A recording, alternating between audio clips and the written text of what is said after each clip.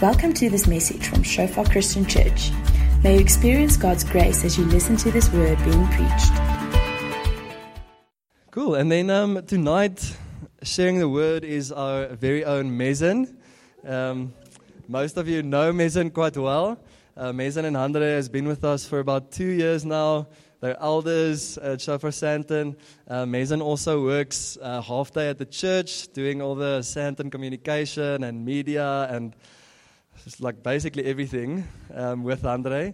And they've really just stepped in as friends and as parents and as brothers and sisters and people who love the church and carry the church in their heart. I've met few people who have a love for the bride of Christ like Andre and Mezen, and who serve with everything, even in some of the most difficult seasons in life, just with so much joy and so much overflow. And so we honor you guys. We receive you. Don't be nervous. Just enjoy. We bless you. Cool. Okay. So I don't actually think that I need to preach, because all the words and things that were brought beforehand I have all of it. I wrote it down before you said it, but but I promise God has just been confirming. It's so exciting when He's saying the same thing and just confirms what He wants to say tonight. So let's pray.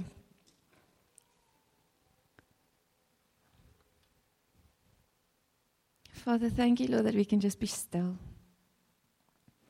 Thank you, Lord, that we can quiet our hearts and our minds, and thank you, Lord, that we can just come and be with you. Thank you, Father, Lord, that you're faithful, and that this evening it's so clear, Lord, that you want us. You just want to remind us that you are our Father, and that we are your children. Thank you, Lord, that we are yours. Thank you, Father, Lord, that you speak to us in ways that we understand.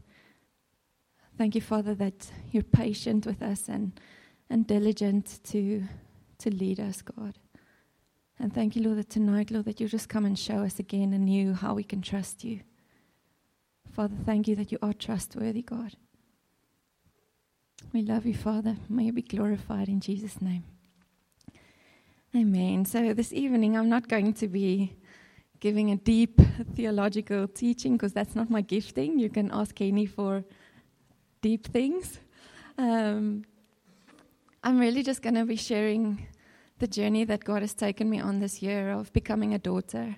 I've often, obviously, getting saved and walking in relationship with Christ, God comes to reveal parts of His nature to us in different seasons, in different ways. And for a long time, a way that I have understood seeing God is relating to Him as a servant, as seeing Him as my King, and seeing Him as sovereign, and seeing Him as His ways being higher than anything I could ever understand or grasp.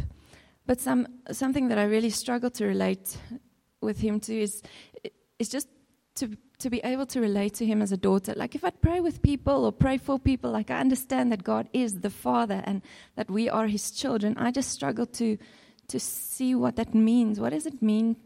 How do I relate to Him? And then I'd pray and people would be like, just close your eyes and just picture yourself as a small child on God's lap, and He's your Father and He's good. And I'd like try, but I just couldn't.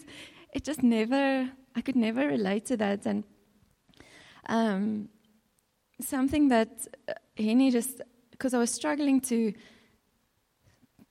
like classify, how do I say that God is showing me things that I saw as a servant, now as a son? How do I explain that in a way that I don't say that being a servant is wrong? And then he explained it very simply, because that's his gifting, that God uses many metaphors for us to understand how He relates to us. Sometimes He says we're servants and He's our King. Sometimes He says that He is our husband and we are His bride, and He speaks of us as His friends. And so tonight I'm really just going to be sharing on how God has shown me to relate to Him as a father. So I'm not saying that when God speaks to us as His servants that it's wrong, or that you're seeing that wrong. It's just a different way that God speaks to us, and it's not it is that as well. So I want to read to us. So, you might be surprised there aren't any things, what do you call slides. There will be a video, but there's no slides. So you can just close your eyes and listen if you want.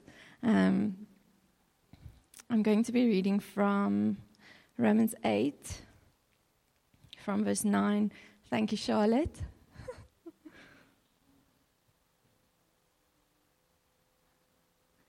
You, however, are not in the flesh but in the Spirit. And if in fact the Spirit of God dwells in you, anyone who does not have the Spirit of Christ does not belong to him. But if Christ is in you, although the body is dead because of sin, the Spirit is life because of righteousness. If the Spirit of him who raised Jesus from the dead dwells in you, he who raised Christ Jesus from the dead will also give life to your mortal bodies through his Spirit who dwells in you. And the heading is heirs with Christ. So then, brothers, we are debtors, not to the flesh, to live according to the flesh. For if you live according to the flesh, you will die. But if by the Spirit you put to death the deeds of the body, you will live. For all who are led by the Spirit of God are sons of God. I'm just going to read that again, verse 14. For all who are led by the Spirit of God are sons of God. For you did not receive the spirit of slavery to fall back into fear, but you have received the Spirit of adoption as sons, by whom we cry, Abba, Father. The Spirit himself bears witness with our spirit that we are children of God, and if children, then heirs, heirs of God, and fellow heirs with Christ, provided we suffer with him in order that we may also be glorified with him. And I just want to add this part, just because Charlotte also read it and because we were singing of it. For I consider that the sufferings of this present time are not worth comparing with the glory that is to be revealed to us. For the creation waits with eager longing for the revealing of the sons of God. For the creation was subjected to fertility, not willingly, but because of him who subjected it in hope, that the creation itself will be set free from its bondage to corruption and obtain the freedom of the glory of the children of God.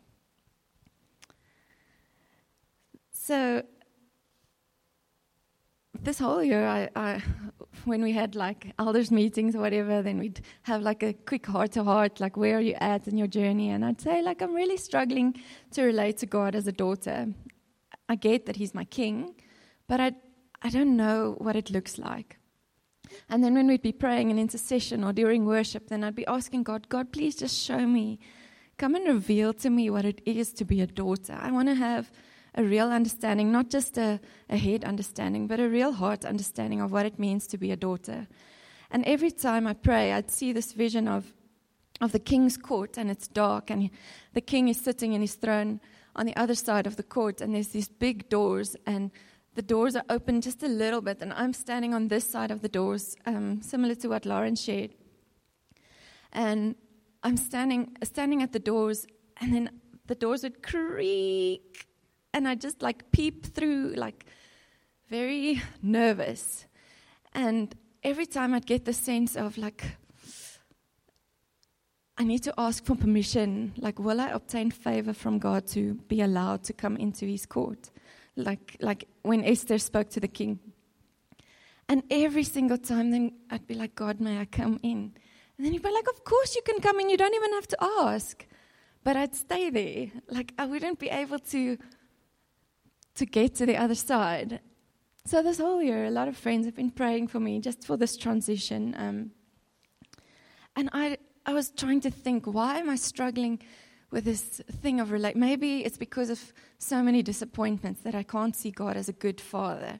Maybe it's because of a lot of suffering and a lot of hurt. Maybe if God affirms me more, or maybe if God answers more of my prayers like I want him to, then maybe I'll see God as a good father. And I'd like be thinking of a lot of things, like maybe if these prayers get answered like this, then I'll be able to relate to God as a good father.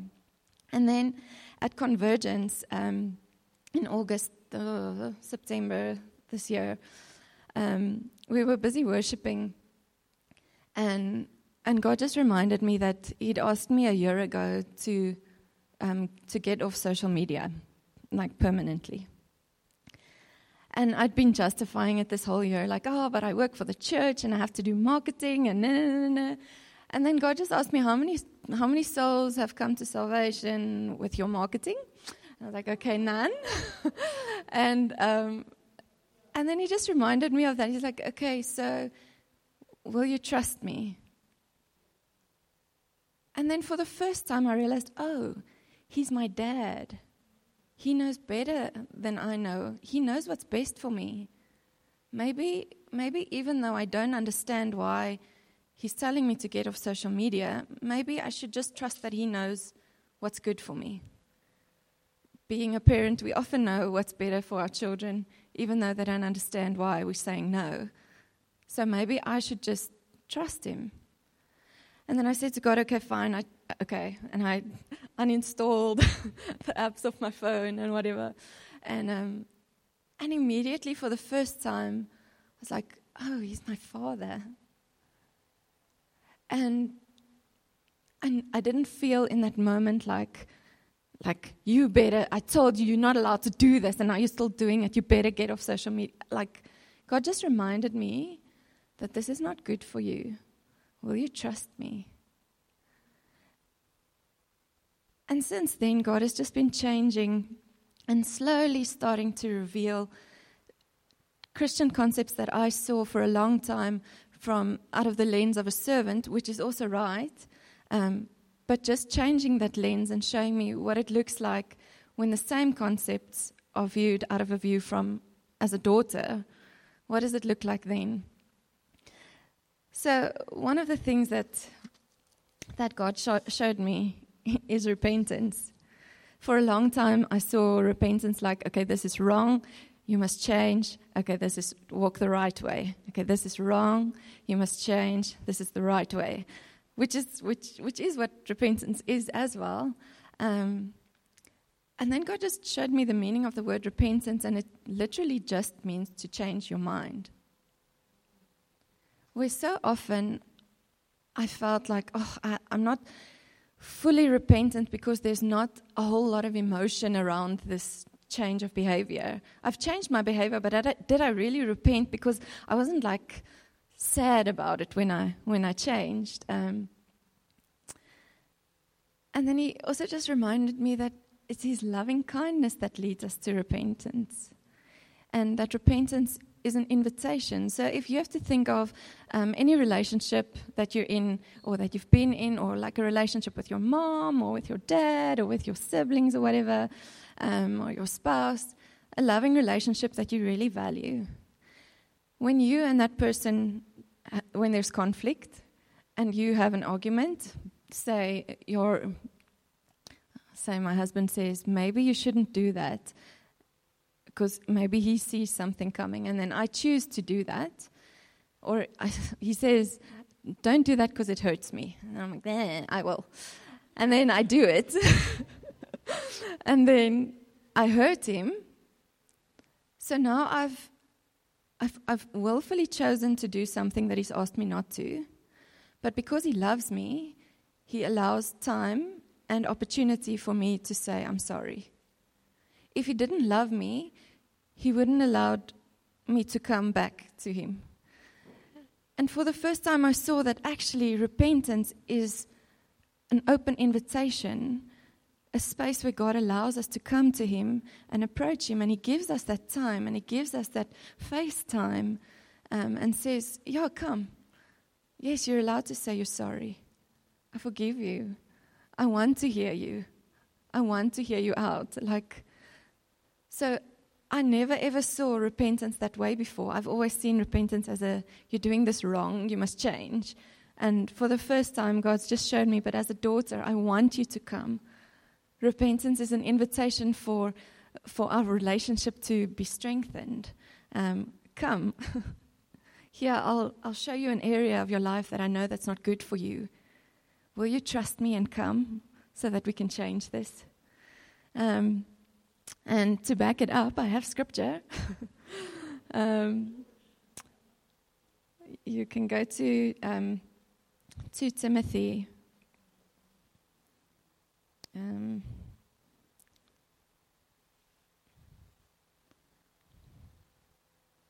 Timothy 2, verse 25. And for the teachers out there, I'm going to read from the Passion Translation. I'm sorry.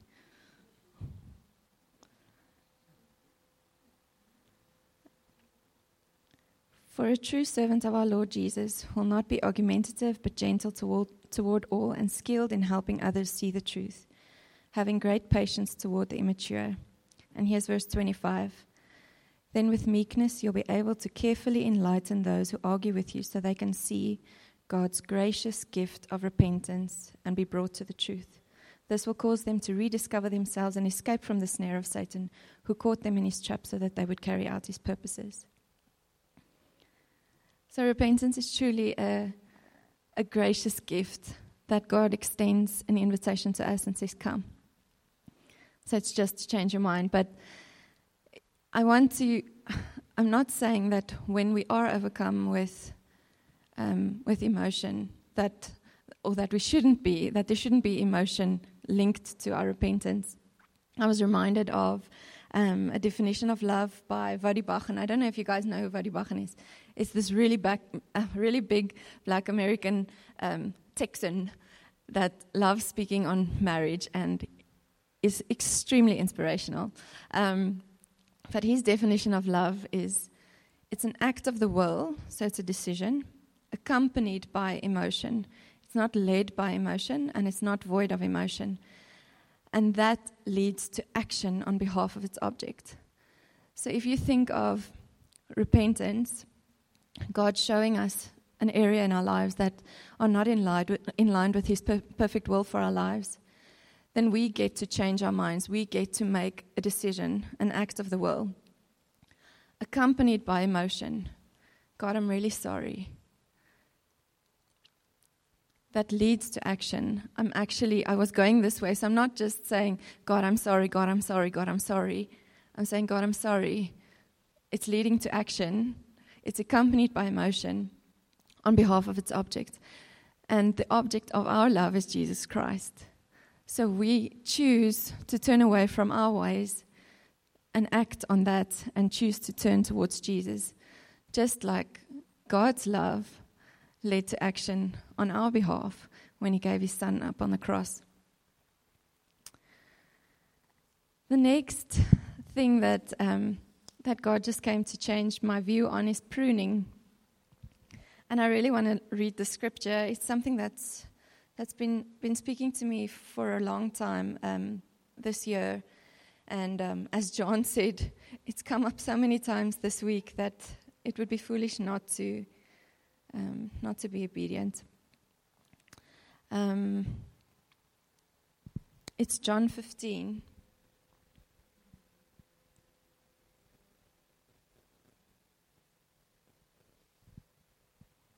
From verse 1.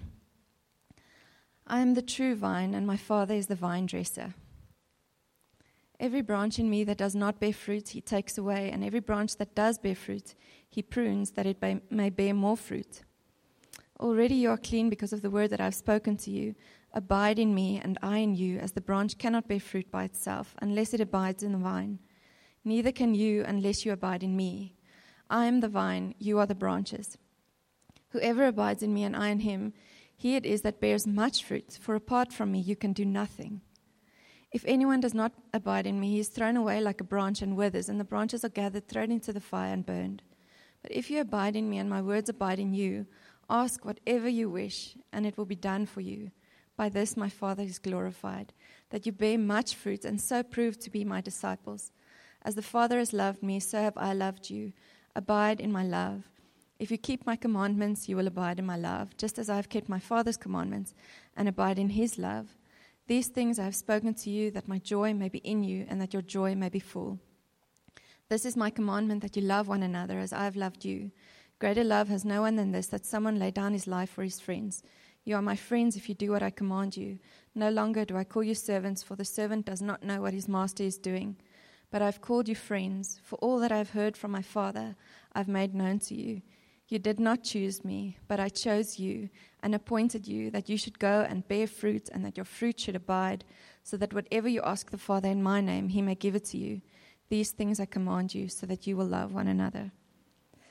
And God just came to show me that pruning is also such a privilege, because God has a choice when he looks at us. Either we go through seasons of pruning, or either there's nothing in us that's worth pruning and he uproots us. So when we go through seasons of pruning, really count it as joy, because God sees something in us that He wants more of, and He's willing to take time to remove things in our lives that are not good for us. He's willing to take time to remove things in our lives that we're spending so much energy on that's not producing fruit, or not producing fruit that He wants. God's showing me simple things like, here's a branch. It used to be attached to the vine. What stem? What is trunk? And if it stayed in there, it would have grown. But now it was broken off. It can literally do nothing. So I know, so often we look at Bible concepts and we're like, but what is the spiritual meaning of this? And what? Maybe sometimes God comes to us as His children and explains things to us in ways that we can understand, and that He knows we'll understand it best if He gives us simple illustrations. So this is just one illustration that God has been showing me. Like, He speaks to us, and He speaks to us simply.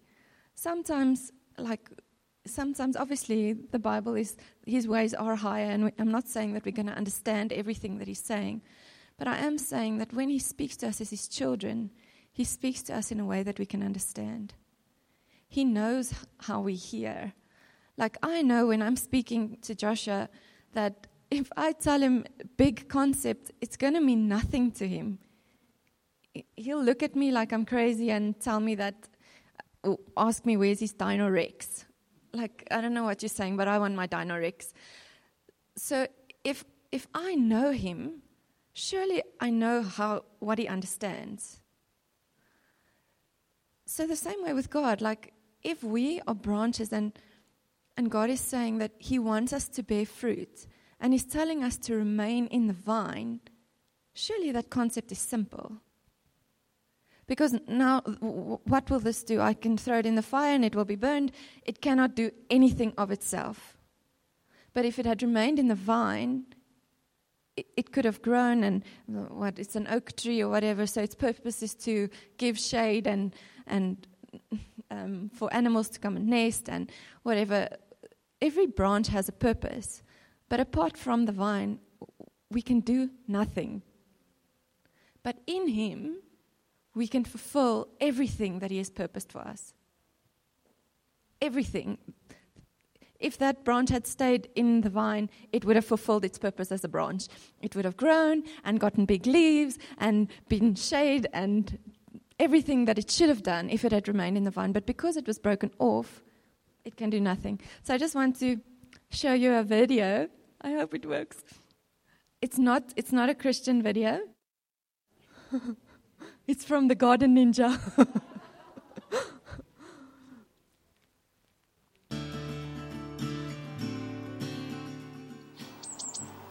Hi, and welcome back to Garden Ninja. Now, it's February, it's cold, damp, and a bit miserable, but it's an ideal time to prune fruit trees. So today's guide is going to be showing you how to successfully prune fruit trees.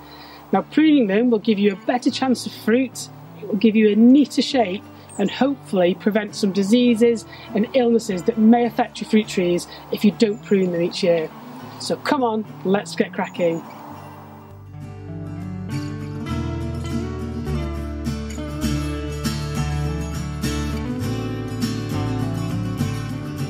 So I've had a number of you that have written to me asking about old fruit trees or orchards that you've inherited in gardens that you've moved to.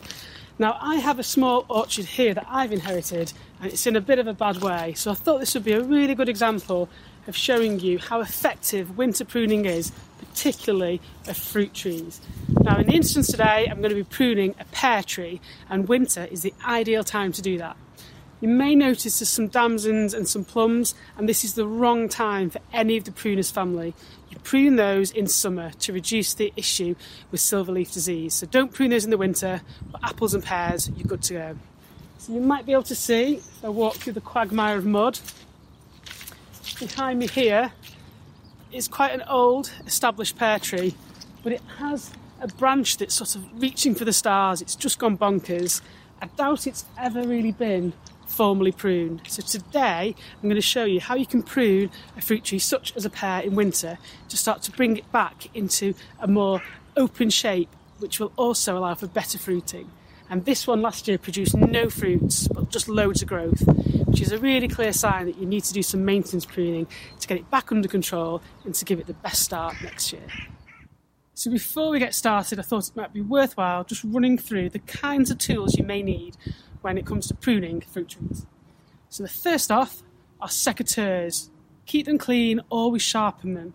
So a small pair of sharp secateurs is good for pruning small branches and just keeping a tree in general good health. However, if you're moving on to more severe pruning like we're about to do, you may need a pair of telescopic loppers, as I call them, which have a really sharp blade. You can go through quite sort of thick branches. Usually it tells you the kind of diameter that you can cut through on them, and different pairs of loppers will have different gauges. But they're good for the thicker branches. However, if you're going to be doing some big major pruning like me, you may need one of these, you can see that, which is a specialist wood saw for trees. So it's got a really vicious blade, razor sharp, very dangerous. So make sure you've got adequate protection in the form of gloves. If you're using a ladder, make sure you've got something at the bottom to help, and just take care. Slowly but surely wins the race. So I'm going to take these tools round now and start to prune the pear tree. So once you're ready to start pruning, my first tip would be to stand back, have a look at the shape of the tree and identify the key branches that you're going to need to remove. Now, key branches would be any dead material, branches that are crossing, rubbing, or in my case, a branch that's just been left to grow too tall. Another tip is always start at the top and work down. Don't be tempted, especially on bigger trees, just to cut halfway down to save all that work, because what will happen is that all those branches will fall on top of you and do yourself a mischief. So take some time. If you're going to use ladders, make sure they're properly secured, and little by little, bit, start to take down the branches that you want in small chunks. So let's go.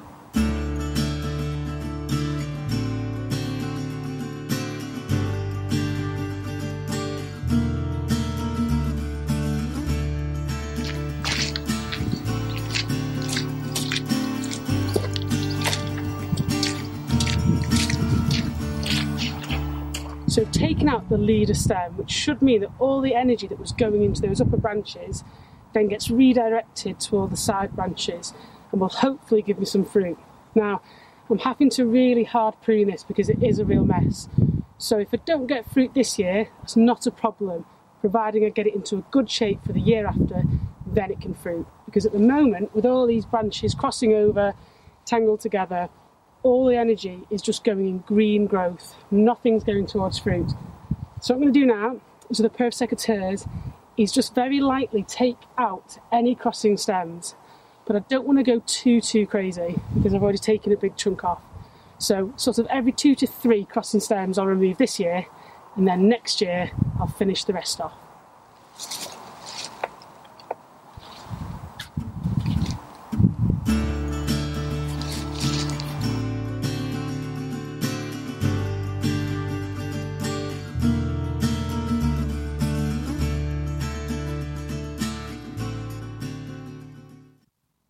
So here's a great example of a set of messy branches that need a good prune. So in this example, I would take out this stem here because it's really getting in the way, it's rubbing against this one, and they're all aiming in the same direction. So I would take that back to here on this one, which would free that branch up, it would remove that one out of the way, and as you can see then, the rest of the branches have enough room to bear fruit. When you are cutting back a branch though, a good rule of thumb, and this probably isn't the best example, you want to take it back to just before a new bud, because the fruits will grow on last year's growth with a pear or an apple. So if I was to trim this one back, I would take it to there or there with a clean pair of secateurs at an angle. But if you need more help on pruning, I've got a video just on that, so I'm not going to go into too much detail. But just before a bud, which will then hopefully give you some fruit next year. But yeah, all these crossing stems really need to come out, and that's what I'm going to work on now. And a really good tip that I was given by a northern chap that was really good at pruning said that once you finish pruning your fruit tree, you should be able to throw a flat cap through the centre and it shouldn't get stuck. And that really is a metaphor for the open goblet shape if you're going to be pruning a tree like this. So for the next couple of years, I'm going to aim to get a flat cap, throw it through, prove him right.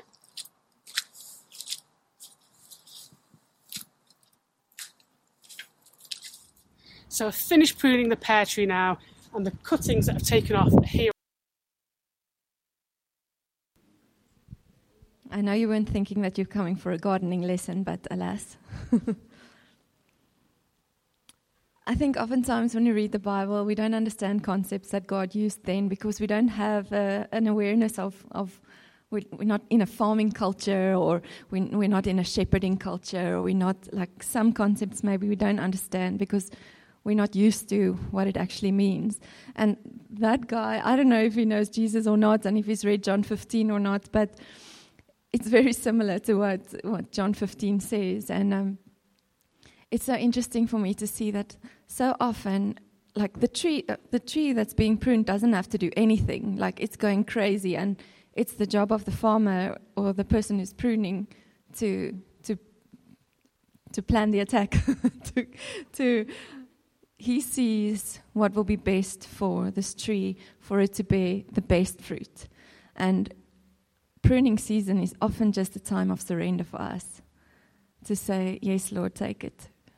Oh, you don't want this branch? Okay, take it. Oh, this branch, I'm using energy here, but it's not bearing fruit. Okay, Jesus, I trust you, take it. So that was just another thing that Jesus came to just show me. And then another thing that God is just starting to reveal to me is the simplicity of the things that He said, like holiness. Like tonight, I don't know who shared, but that we're a royal priesthood, a holy nation. What does that even mean? Like, when God calls us to be holy, what does He even mean? Are we supposed to live perfect lives? We're holy. Actually, just the word holy just means different or other, anders. So we get so deep into Christianese and things like, oh, but I'm called to be a holy nation. But what does that mean now? I'm called to be different. My life should look different, and different not meaning exclusive, because I don't think that our lives are exclusive. I think so often we think that if we come to Christ and we live lives fully committed to Him, that we're excluded from suffering, or we're excluded from pain, or we're excluded from anything that is in the world. We're not. But we are called to be different in our circumstances. So when we do go through suffering, our lives should look holy. Our lives should look different. So when there's a person next to me in the ICU room going through the same thing as I'm going through, but she doesn't have Jesus, my suffering should look different, because my hope is different. My hope is not in the prognosis that the doctor is giving, and my hope is not in the machines and the results and the facts and surrounded by the chaos. My hope is in Jesus, and He says that one day that we'll be whole and there'll be no suffering. That even if in this life we suffer, in the next we won't. And He promises that He'll be with us and we'll never be alone in our suffering. And He promises that He'll give us strength, and that His joy will be our strength, which is so completely against what the world says. Like, how can you have joy in your suffering? That doesn't make sense. Yes, because that's different. Because we're holy. We're different. Who said just now that we're consecrated or set apart? Who was it? Lauren, did you say? Deirdre. Like, being set apart again is, what does that mean? What is it? We're set apart for what? We're set apart for a specific purpose. This branch, whether it wants to bear naartjies, it's not going to, because that's not what it was purposed for. It was purposed to be a branch and have shade and be nesting for birds. And I don't know what else an oak tree is purposed for, but you get what I'm saying. It doesn't matter how much this branch desires something that it's not purposed for. We're set apart for a specific purpose that God knows. And my purpose looks different to your purpose, looks different to your purpose. And there should be no envy or no strife between us. We should be encouraging each other to remain in the vine and remain on the path set before us. Like Lauren so often says, just stay in your lane. Like God's purposed you for that. And He's given you strength, and you're set apart for His purposes for you. And for His purposes, for His kingdom, not for ours. Sorry for waving the branch. When I asked God a long time ago, so many people around me, God, have a desire to spend time in your word. And they're like, hungry for your word. And they're hungry for quiet time. And their intimacy with you is amazing. And like, God, it's really hard for me sometimes. I don't always understand what you're saying. And sometimes I read the Bible and, okay, I do it because I'm going through the motions, or like I know I must spend time with you, so I spend time with you. But God, I really want to have a desire. Like, come and birth a desire in me for you. And I never realized that, I did, but not this simply, that God answers our prayers in ways that we weren't expecting. So, like God started to reveal to me that I'm His daughter, in calling me to repentance, I didn't think that that would be the way, but that was the way, and it's worked. God started inviting me to fast. And I was like, fasting is always difficult, and it's something that I have to do, and I'm not allowed to eat. So, like, you're not allowed to eat, that's why you fast. And while I'm fasting, I'm not allowed to eat. And that's my focus. And I mustn't focus on the food because it's not about the food, but I'm really hungry. And then God just showed me, but this is also an invitation. You don't have to accept it. I'm saying, here, this is good for you. It's an invitation. Do you want it? Yes, God, I want it. Okay. Can I show you what happens when you fast? Yes, sure, you can show me what happens when I fast. Okay, so I've told you not to be on social media, so it's a social media fast for the rest of my life. It's creating space in my head that was full before, where I was reading the Bible and scrolling on Facebook and doing all these things, not realizing that Facebook is filling my head, my capacity to receive. Now that it's not there, there's space. There's a space that's quiet. There's a space that's empty that I can actually fill with something else. So fasting is literally creating an appetite for something. So, yes, you are hungry, but what are you going to fill that gap with? So, I think sometimes it's harder to fast social media and like Netflix and stuff than it is to fast food, because fasting food is simple, and with the whole vegan culture, like, this is what we do. But fasting social media and instant gratification and keeping our minds entertained, like Kenny said this morning, sometimes it's harder to set that aside and actually just keep that space empty, so that when God does speak, you're able to receive it because you have open space. I don't know if that makes sense, but anyway, it made sense to me. I'm almost finished now. I feel like I haven't said a lot, but anyway. Another area that God's just been showing me, something that Stefan and Daniela said yesterday at their wedding. Their whole heart for their union yesterday was for us for God to reveal heavenly parables with earthly things. What? Heavenly things with earthly parables. That way. What? Say it again. Earthly parables for heavenly realities. So for me, that understands things simply is like God just showing us Himself in simple daily things. Like communion. Sometimes I was like, okay, cool, there's some deep significance about the bread and some deep significance about the wine, and there probably is a lot of significance to it, Henny will elaborate. But the simplicity for me of communion is when Jesus chose those elements, He knew then that even in this day and age, we'd know what bread and wine is. and that it would be a common thing in everybody's homes, it's still accessible.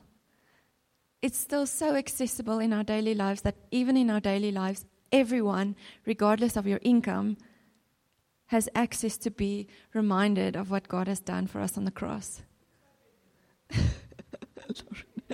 Thanks, Lauren.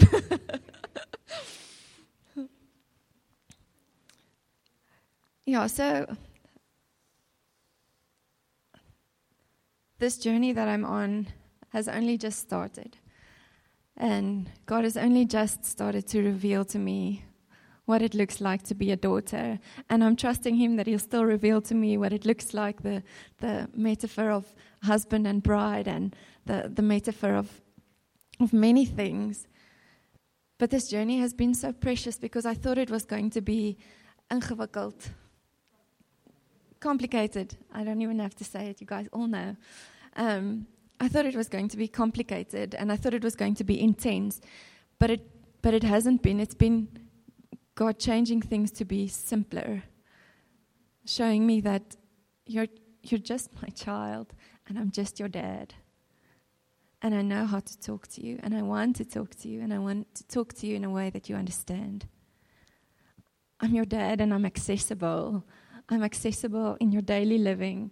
I'm accessible in what you eat. I remind you of me, and when you walk, I remind you of me, and when you look at nature, I remind you of me. I'm with you everywhere. So for this evening, I'm really just trusting that God will come and quiet an area in our lives that we've been striving to see Him in a way that we don't see Him yet. That we'll come to a place where we move towards trusting Him even in the pruning seasons that require us to surrender. Trusting Him in the moments where we're called to be holy. That God, what does it look like to be different when my bank account is empty? Trusting Him in moments when, God, what does it look like when the pregnancy test is still negative? Trusting Him when my relationships are not restored yet. Trusting Him when we're trusting for healing and it's not happening yet in the way that we want it to. But that we come to a place that we're loved first by a Father that knows what's good for us. That regardless of our circumstances and regardless what we're faced with, that we'll come to a place where we can be quiet and rest and say, yes, Jesus, if this is not good for me, I don't want it. And yes, Jesus, if you're asking me to fast, then if that's an invitation that you're extending to me and you say that this is actually good for you, then I actually want to accept that invitation and say, I don't understand why it's okay for Shamiso to be on Facebook, but it's not okay for me to be. But God, maybe you know. And I choose to trust you because you're my Father too. Thanks for listening to this message from Shofar Joburg. May the grace you receive produce God's greatest glory and your greatest good. For more information and sermons, please visit our website at www.shofar.joburg.